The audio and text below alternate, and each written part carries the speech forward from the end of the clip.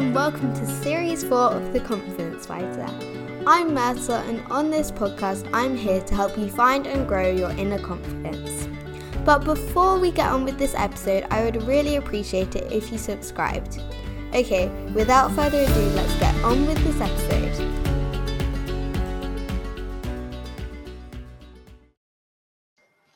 Hello, and today I'm delighted to welcome Jo Blackshaw as my special guest on The Confidence Fighter. Jo, can you tell us a bit about yourself and your story? Yes, hi Myrtle. Thank you for having me.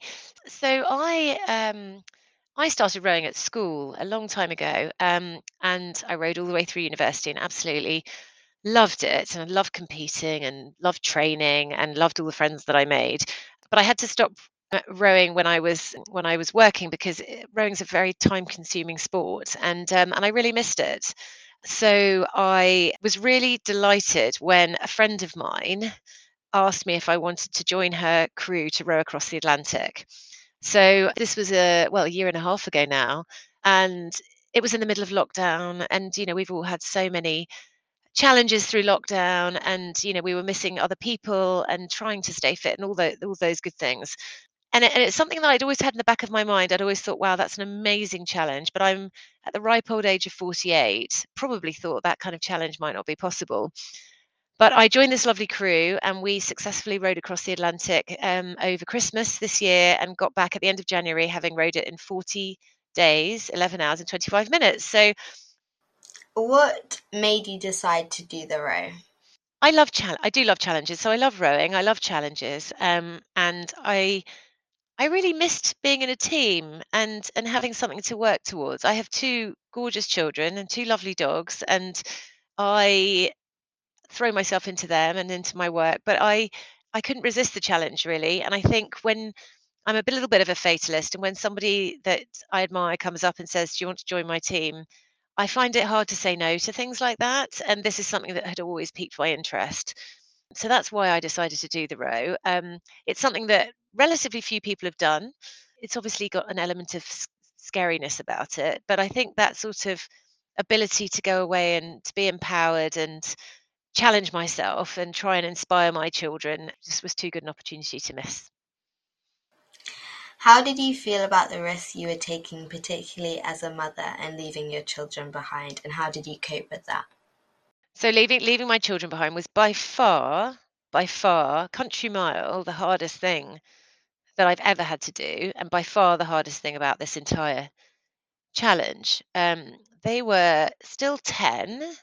I have twins, boy girl twins, so Amy and Daniel. They were 10 when I sort of came home and said, "Guess what I'm going to do? I'm going to row the Atlantic." And so my crewmate, Pippa, her husband had rowed it about a year previously, and they'd sort of heard about this. And I think it's okay when dads do say these things. I think dads almost get a little bit more of a free pass to do these things, but they were more than aware of how long it takes to cross the Atlantic, and they said, they just said, "How can you possibly leave us over Christmas?" So that was a really, really difficult one, and we had to work hard together to sort of prepare ourselves. I think they were going to miss me first and foremost, but also scared for my safety. So we had to do a lot of work around just how much we were preparing ourselves to make sure that we were as safe and secure. And we were able to communicate, but there were a lot of tears, I have to be honest. But I think once we set off from La Gomera, and the race started, I think they grew in terms of their own resilience, and they were really proud, and they came to meet me in Antigua, so they got some time off school, and now they look back and say that they know why I did it, and they're really proud that I did it, although they would say it's probably one of the hardest things they had to do as well. Can you tell us a bit about the run up to the row and were there things that went wrong? It's a physically hard challenge rowing across the Atlantic, but it's also quite a hard mental challenge. So I'd say the time that we had to spend, we had multiple hours training we had to do in the boat and on rowing machines and weight training and all that good stuff. But finding a crew of like-minded people who are up for the same kind of challenge, can take the time off work, can leave their children behind. We were called the mothership, so we kind of all had to be mothers. And we had a couple of crew changes through various reasons. So at the last, well, kind of last summer, we had to find a fourth member, and that was a little bit challenging. We were running out of time, so we were thinking maybe we'll have to reserve a three, and that's even more of a challenge. But we found my lovely friend Lebby, who was at university with me, who I used to row with, and she's a journalist, and so it was a double whammy. She was able to join the crew. She was fantastic to have on board, literally, and she also wrote all our social media. So that was brilliant. But yes, I think just balancing the training around your day job and your children, and trying to be as dedicated a mummy as you can be while training for something like this is just, I wouldn't say I wouldn't say anything went wrong as such, but you have to make sure your boat's ship shape and everything else. It's a real, everything has to come together in the right way. What does it feel like to row out of the harbour, and what was your greatest fear at the time? Do you know, rowing out of La Gomera was an incredible feeling. So you set off with all the other crews, but 3 minutes apart, and the atmosphere is electric. And I think, although you're full of trepidation because you're about to do something really, really challenging, you also, it's just a culmination of a year and a half hard training and preparation. And it was just such a, and you've had so many inspections. I wasn't very well, obviously, with COVID before I left. So there was a chance that we weren't going to go. And that moment when we said, it was a beautiful day and everyone was cheering, and it just felt like we're here. It's an enormous privilege to be taking part. And the next stop is Antigua, where we're going to see our families. So the thing that I was probably most, I don't know, fearful of, or just thought, I'm not sure how this is going to go, was actually losing sight of land, because I love the water. I'm always out on boats when I'm on holiday with my children, etc. And but you always know there's a boat around. You always know there's a safety boat if you're out sailing, or you can always see the shore. And so I suppose that for the first couple of days, you could still see a sort of sliver of land, and then eventually it just went and you were in a disc of water, and that was it. We didn't see land for another 40 days. We didn't see another boat after the first few days for 35 days. I mean, it was just the most bizarre feeling. So you just feel, gosh, I'm completely self-sufficient. You carry everything with you for your entire journey, all your food. You make your own water with a special machine. You're driven by solar power, and there's something scary about it, but there's something more empowering about it that makes you think, wow, this is a proper adventure. And then there's other things like big waves and marlin strikes and things like that, which were in the back of our mind. But we had a few weeks of quite calm weather before the waves struck, so we were able to get used to being on board without those. Can you tell us a bit about the row itself? What was the best bit and the worst bit? So the best bit was the night times. So before we went out, we thought it was going to be a bit scary at night. You're not going to be able to see anything, and it's going to be dark. But the stars were beautiful on the clear nights, which we had a lot of. We were blessed with a lot of clear nights. It was incredibly hot during the day. So I know some people have cold crossings, and you imagine the ocean's going to be really cold and stormy. We were going very, very far south, so we had some really, really grueling, very, very hot, very draining conditions. And I found some of those midday heat of the sun shifts incredibly hard. My hands still haven't recovered, so the pain in my hands was incredibly sore. Not just blisters, but your joints actually. You get what's called claw hand, and that's very, very painful. So those were the hard bits.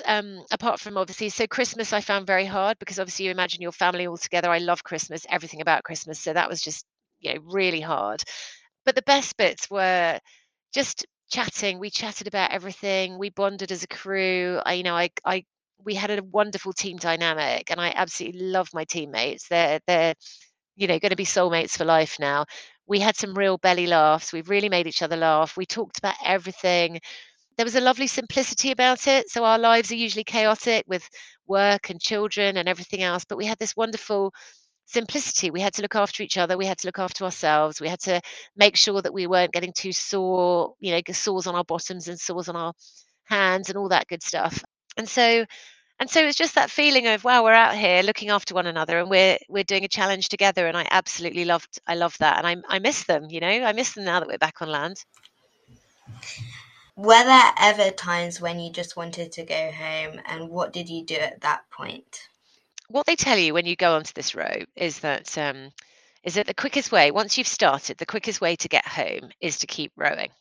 So, unlike some challenges, Marathon des Sables or the Etape or whatever, you probably think in the back of your head, if things get really tough, I can just get off my bike or I can stop because there'll be someone there to rescue.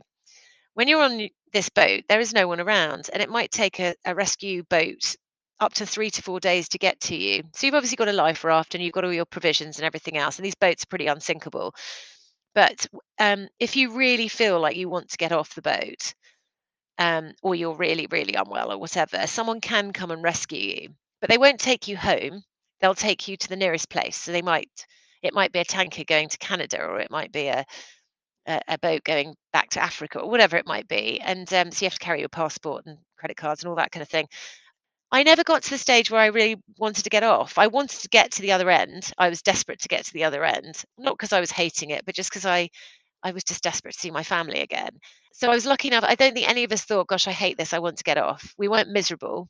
We were just so eager to get to the other end. But there were low points where sometimes you were just so overwhelmed with tiredness because you're rowing 2 hours on and 2 hours off, and your maximum sleep is about an hour and a quarter because in your break times you have to wash yourself, you have to eat, you have to do your various jobs around the boat. So there really isn't much time to sleep. So you are utterly exhausted, and sometimes you just weep with tiredness. And it wasn't that you weren't enjoying it; it just meant that you were just on a low ebb and you needed to get to the other side. But then you try and cheer each other up. So we were lucky. I have to ask you how you went to the loo. Hygiene. Yeah, I'm afraid it's pretty basic. We had a bucket, which we did number twos in, and we had little jugs that we got from a DIY store, which we just used to clamp between our legs and go for a wee. And honestly, you think, oh gosh, how am I going to do that in front of people? Every minute of the day. Honestly, within about 24 hours, that was the least of our worries. And then you had to pour it all over the side of the boat. So it's pretty basic. But that's how we did it. It was just lots of toilet paper and biodegradable wipes. Hygiene, very key.